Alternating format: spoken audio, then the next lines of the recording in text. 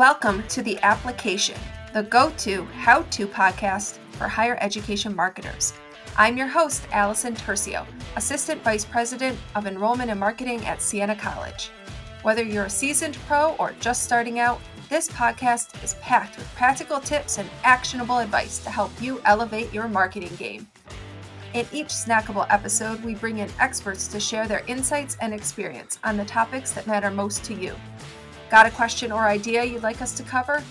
Email team@enrollify.org or reach out to me on Twitter or LinkedIn. The application is part of the Enrollify Podcast Network, and if you like this show, you'll definitely want to check out our other higher ed focused podcasts on admissions, tech, marketing, and more. They're packed with stories, ideas, and tools to help you be the best in your field. All right, it's time for the show.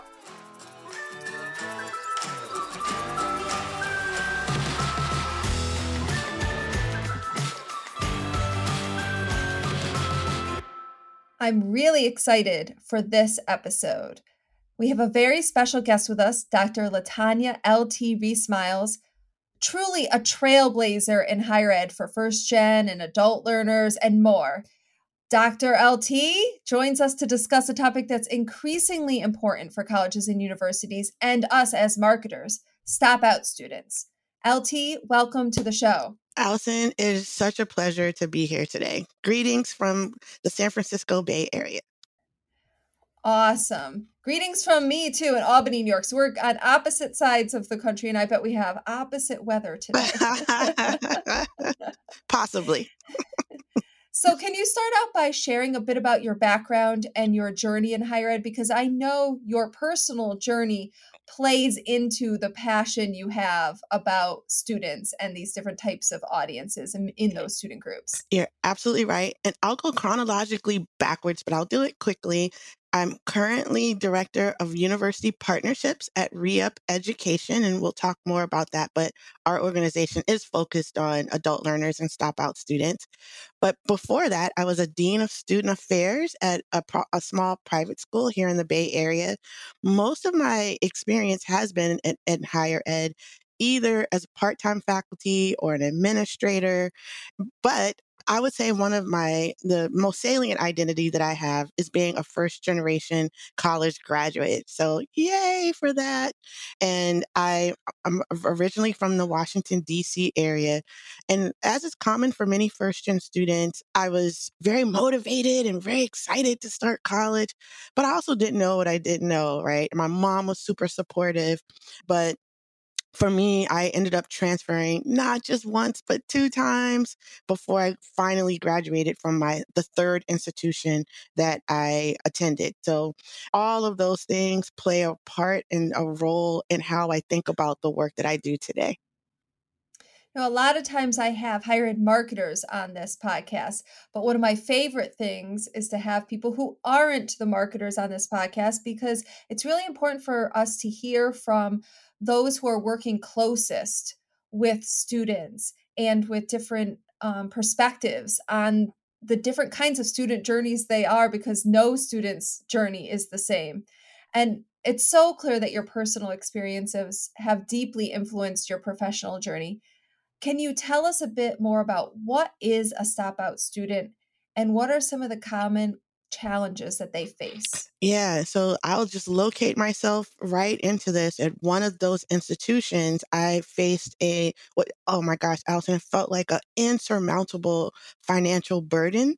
It was $1,100, my friend. But at the time, it felt huge, right? And so I stopped out. It meant that I could no longer could stay at that institution. I couldn't complete my degree there, right? I literally had to stop going to class, stop taking classes.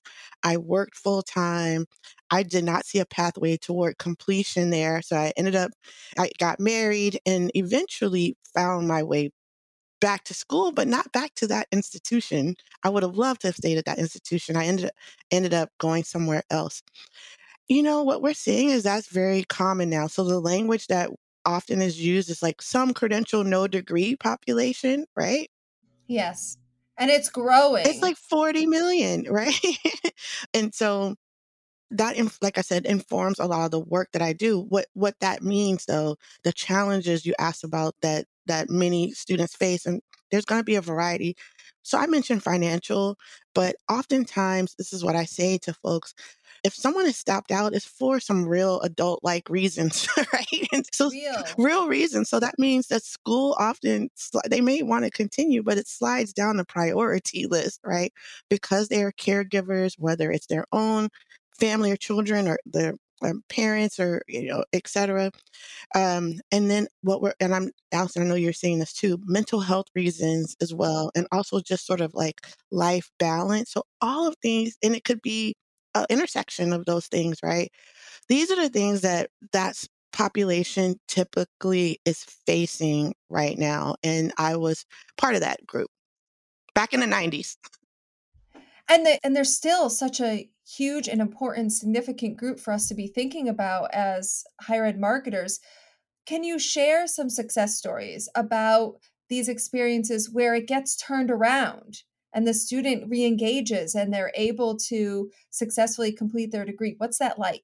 Yeah, well, I'm very fortunate to be considered a success story, right? But I would say it was by happenstance that, someone tapped me on the shoulder and said, "Oh, Latanya or LT, you really should go back to school and help me find that pathway." We don't want to leave it to chance, right? That's why a company like organization like ReUp is so important, because it partners with the institution to help them find and re-engage and re-enroll those students. One of the things I really greatly appreciate about ReUp is that I'm a stop out student. Many of our staff, including our CEO, has this experience. Like, she was a first gen student. She stopped out. And I think that ethos really informs the work that we do. So Re-Up is 8 years old. So there are a number of success stories. And so I'll just pick one. Unfortunately, in my role, I don't get to work directly with the students, but one of the stories that resonates with me is from this woman named Adrienne, who was at Penn West in Pennsylvania. And Adrian's story is that she, from high school, went to community college, took some courses, became pregnant, and decided to pause her career, right? And so she didn't go back to school for 10 years. I think when she first started, she was interested in criminal justice or something like that. But then she wanted, she raised her family. So she went back after 10 years. She was thinking about an English major, but then felt like that wasn't right for her either, right? Like, what is it for her? She was wondering, well, what can I do with this? That's a very common question. So she paused again, right? And then at some point where the life balance started to even out a bit and her children were of school age, then she went back and started like focusing on herself and thinking about, wow, what is my true calling? And so ultimately, with the help of a success coach, right, which was like, um, hey, Adrienne, what is it that you want to do right now? Adrienne decided to focus on child care and education. Like, that felt more passionate. The reason why I bring her up, not because it's an extraordinary story, but because it's so common, right? Yeah. That how many of us don't know what we want to do? I think it's a very hidden narrative. Well, what we often see, especially around the time of like the lists that are coming out right now. I'm totally blanking The on the ranking, rankings the that are coming out, ranking. right? Yeah. Rankings are based on like 4 and 6 year degrees. What we know is that it's so common for people not to take 6 years. And people swirl in and out. Adrian swirled in and out.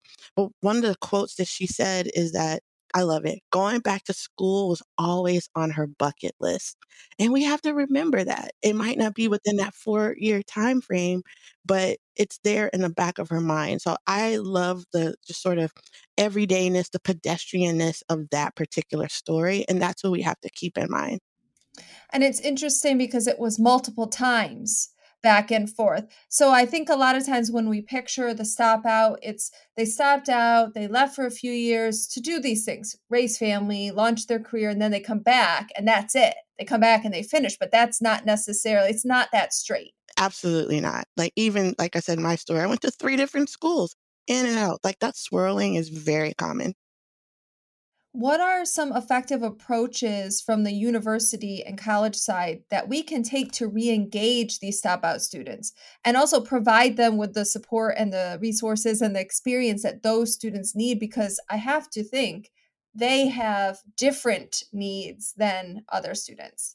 Yeah, and number one is to acknowledge that they have different needs, right? I love the work that's happening with APLU and specifically their Urban Adult Learner Institute that is helping institutions like with some specifics. So when you ask about re-engaging, you have to keep in mind, like think of Adrian's story that I mentioned or my story, that here she is juggling young people and she's working, so you're going to have to capture their attention, but also show what is the ROI. Oftentimes when we're communicating with first time, full time freshmen, the language and the marketing is about exploration, right? Yes, yeah. Yeah. And passion and all those types of things. Not to say that stopped out students or adult learners don't have those things, but the priority is very different. So we have to keep in mind like what the context is. And also, I didn't say this, there has to be a level of patience on the part of the institution. So what we're seeing is that it's if you're a first time full time freshman, that traditional age of 18, you're anticipating and waiting to hear back from an institution so that you might ping them and they'll respond right away. Someone else is going to take a number of touch points to get them to re-engage. And so I totally understand that from an institution's perspective, it can feel like the ROI is low. It can feel like that, right? Because they're like, they're not turning around very quickly. Well, it's a It's long-term game that you're 100%. playing. Yeah. Absolutely. So those are like generally things that people should be aware of before they are approaching these learners, right? The same things that interest someone right out of high school, whether it's sports or athletics or what have you, is just going to feel really different for an adult learner who's looking for a credential, looking for a degree, maybe, a lifestyle change. So what I'm hearing you say is that one, we need to understand that audience because they're not the same as some of our other audiences. And number two, we have to play that long game and keep the relationship open, perhaps without expectation and without time, but with patience. Yes, absolutely. And what we hear from the students that we do reach out to is that they feel forgotten, right? Because all of a sudden, no one's in touch with you. That's right, right. If you've fallen off our 6-year graduation rate radar, then Yeah. no one's paying attention to you anymore. And I'll again using myself as an example, I really would have loved for the institution that I stopped out of.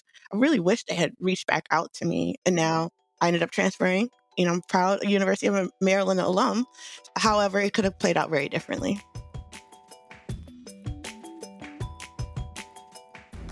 Well, it happened again. Prospect Paul is excited about attending your institution, but is getting constantly confused by all of the information and tasks he needs to complete to enroll, creating friction and even worse, melt. You knew this was going to happen again, which is why you've been flagging the need for a Come to Jesus meeting with leadership from marketing, admissions, and IT to audit the digital experience for prospective students. Here's the problem. You're not going to convince Mark from marketing to let go of his marketing automation software. Adriana from admissions just got set up with her new CRM, and Isabel from IT is still working through ticket requests from last Christmas.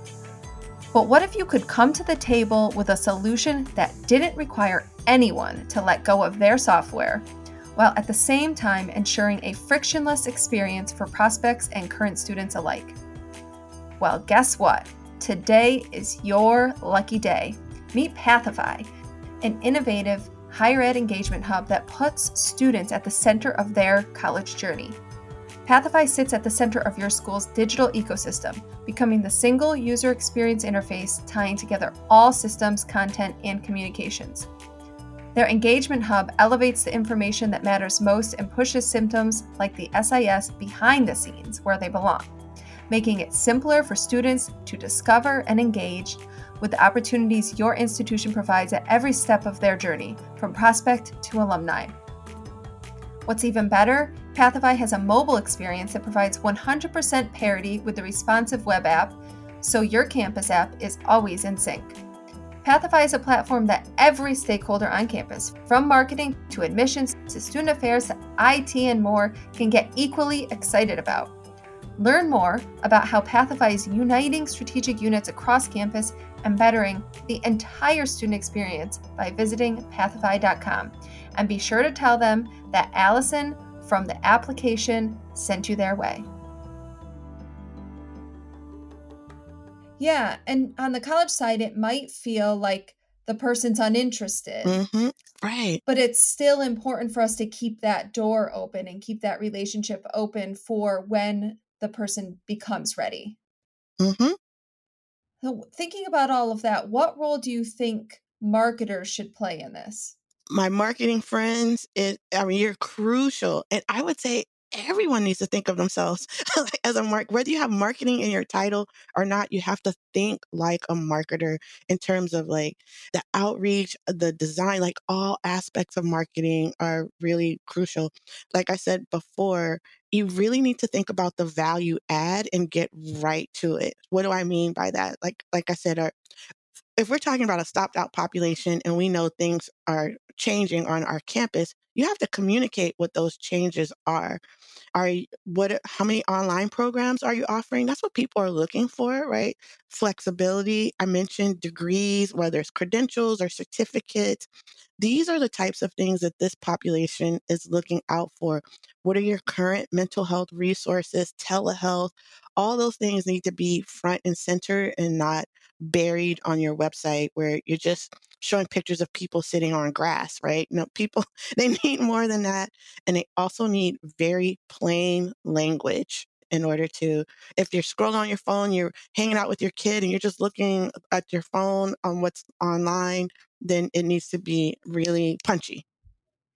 Yeah, that makes sense. They're going to be scanning. They're They're not scanning. going to be reading. No.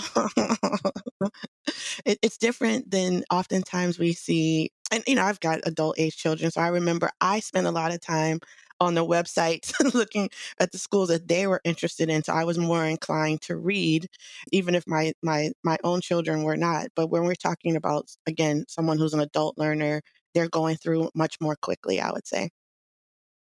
Yeah, I really like what your advice is here because, one, keeping it simple is honestly across all audiences. It's the hardest thing to do is to keep it simple, but we want to be especially attentive here, but also not take for granted that people just know we've added these new programs and we've added these new support services and things like that. We have to be intentional about informing this audience on those transformations on our campuses. Absolutely. Don't take it for granted. Yeah.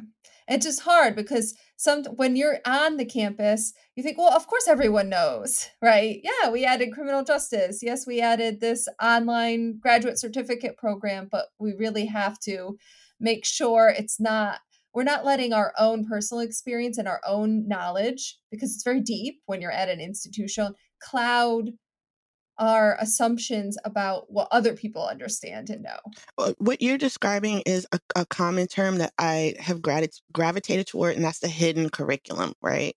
That we don't know what you know what I mean? It's presumptive in terms of what people know and recognize and all those types of things. So we have to pause and think of, okay, how do we know this? How do we communicate that to others?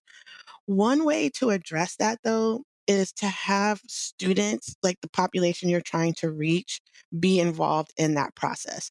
Have them, like when we talk about, let's say, web audits or things or reviews of marketing materials, make sure it's not just the current staff, but have the student population actually review it. I often say, they have way better ideas. I get a lot of credit for ideas that students really came up with. Oh, yeah, and my favorite thing is give everything to students. I let them look at our letters that we send out when a student gets admitted. I mean, really everything. Most people will think social media. Oh, that is the go-to thing for students. That's their thing. Oh, there's everything is their thing. They give great feedback on I'm gonna everything. quote you forever. Everything is their thing, right? We don't need to relegate them to TikTok and Instagram, right? No, not at Absolutely. all. I agree. Now, are there technologies or tools that you've seen be helpful in colleges and universities who are trying to engage the step out students? Okay, I will say the first tool that comes to mind is patience, but then That's definitely a tool. and yes, and what we find is honestly a multi-prong approach, right? It's not just one thing. Some people, and this is what I hear, right? Some people prefer the phone calls, and the phone calls are from human beings, right? Some people prefer chat features, text messages. It's got to be multi-prong approach, and oftentimes and students will let you know like what they prefer, but and then even like the old school mailing campaign, but multiple ways to reach it. And of course we're seeing, some radio ads and things like that. I don't hear students loving those necessarily, but they're not bad per se. But honestly, Allison, like what we're seeing, I kid you not, almost 50 touch points before Wow. they enroll, right? And Yes, it's and a then you have to keep them. correct. You gotta keep them too. Wow, that is really And interesting. that's a lot of work. So I'm not saying I'm gonna be honest, it is a lot of work. This is why people, ask for help to do this. But if it's a priority, then this is what I'm just saying this is what it's going to take. Yeah, but the work is well worth it. Can you share some of the data or anecdotes that highlight the impact of focusing on step out programs, the impact on student success, the institutional outcomes? Tell us about it. Yeah. Okay. So let's talk about who's in this population, right? It's a heterogeneous population when we're talking about stop out and adult learners. It's of course it's going to cross racial lines, but we do see overall more likely the population are going to be folks, people of color. We're talking about folks who are likely to be first generation college as well, right? And so we're just thinking about it from an equity standpoint. Like this is really important. Here's what we know, Allison. If we do nothing, I believe less than 2% will return on their own. So intentionality is key. Yeah, absolutely. So I guess I'm thinking of it just more from a big macro standpoint that even if moving the needle 1 percentage point makes a huge difference when we're already talking about less than 2% to begin with. My hope is that beyond sort of like wanting to meet enrollment numbers that people really tap into the equity component of addressing stopped out students. Well, I haven't yet come across a college or university that isn't focused on increasing diversity and representation in their student population. And we know that the we can't birth 16-year-olds, so we know that the number of students graduating high school are going to go down. So when we're trying to shape and have more diversity, there's only so much we can do with the traditionally aged side of this. So this seems right for opportunity one, for the colleges to meet their missions and what they're trying to do with enrollment in terms of diversity, but also serve the public good. 100%. And this is one of the things I say too. These are your students. Like, these are students who started somewhere. And by the way, you spent a lot of time and money to get them to start. Let's talk about that That's right. too. Your students that had hope and had their own goals. And so now it's a matter of bringing them back. Ideally, of course, we would love for them, if that's their desire, to return to their home institution. Sometimes that doesn't happen, right? I want to layer in another thing too, because you mentioned diversity. The fact of the matter is, the Supreme Court case on affirmative action is real and is impacting our institutions. And people are, using so many different synonyms for diversity, and but looking for diversity in a number of ways. This is a population that's sitting right there. Overwhelmingly, Black and Latinx learners are found in that stop out population. Again, you'll see it across racial lines, but you see great disparities, especially among Black students. I think 40% don't like to have a stop out. Like that's shameful, number one. But I'm a glass half full person and say, let's look at the opportunity there.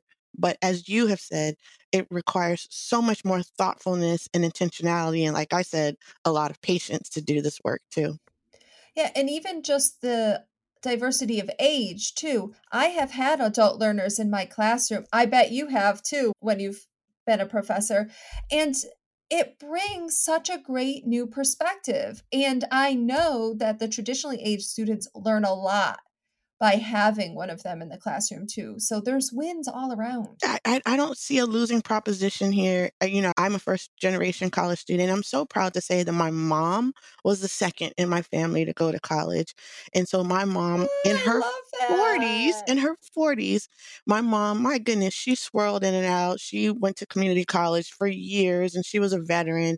And after I completed my degree, she went and she just talked about how important it was and how she felt like the institution that was reaching her understood her experience, right? And so what she also mentioned was kind of like this underground communication among adult learners, like, oh, like she heard about her school from another adult learner. Oh, word of mouth. The Word of word of mouth. mouth is Yeah. critical. We have to remember that too.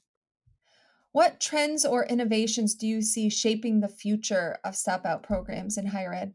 Mm, Again, I'll take it from a high level as opposed to like institutional level. The the trend of enrollment cliff is Yeah. coming. Oh, cannot be It ignored. cannot be ignored, and people are going to have to reckon with this, right? Yeah, but there's no cliff for this audience. This audience is not jumping off a cliff, falling off a cliff. This audience is growing. This is the opposite of the enrollment cliff. This is the opposite. And when you ask what's shaping the future, really, this is shaping the future. It's only a matter of time. There's going to be, as always, like a 1% of institutions that aren't going to deal with this or won't deal with this. But that's not the majority of Yeah. institutions. No, Harvard's not worried about the They're not enrollment worried cliff. about it, right? Right. We like and this is touching 2-year and 4-year institutions. That's why it's so critical, right?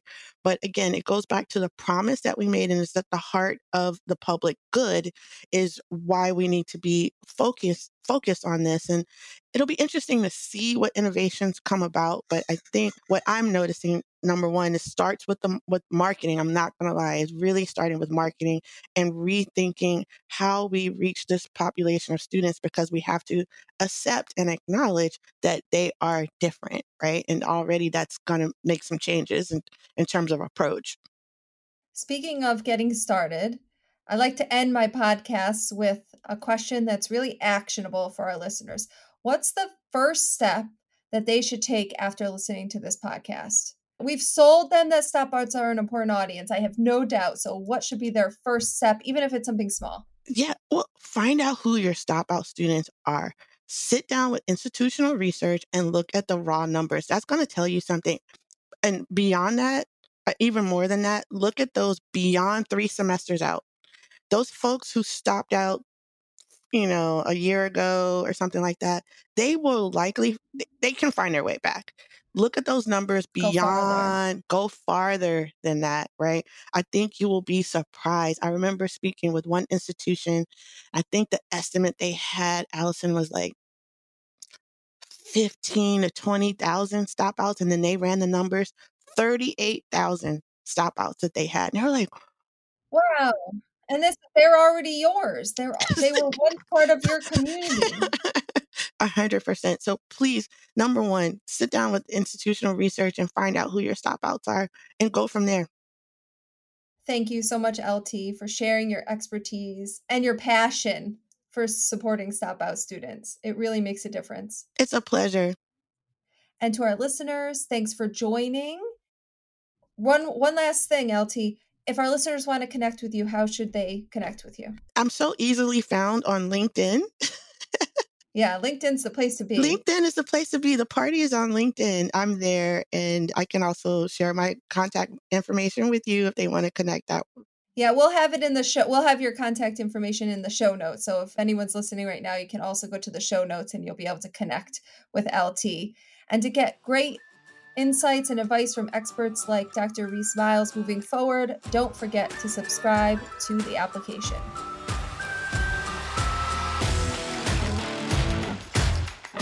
Hey y'all, Zach here from Enrollify. If you like this podcast, chances are you'll like other Enrollify shows too. Our podcast network is growing by the month, and we've got a plethora of marketing, admissions, and higher ed technology shows that are jam-packed with stories, ideas, and frameworks that are all designed to empower you to become a better higher ed professional. Our shows feature a selection of the industry's best as your hosts. Learn from Mickey Baines, Jeremy Tiers, Jamie Hunt, Jamie Gleason, and many, many more. You can learn more about the Enrollify Podcast Network at podcasts.enrollify.org. Our shows help higher ed marketers and admissions professionals find their next big idea. Find yours at podcasts.enrollify.org.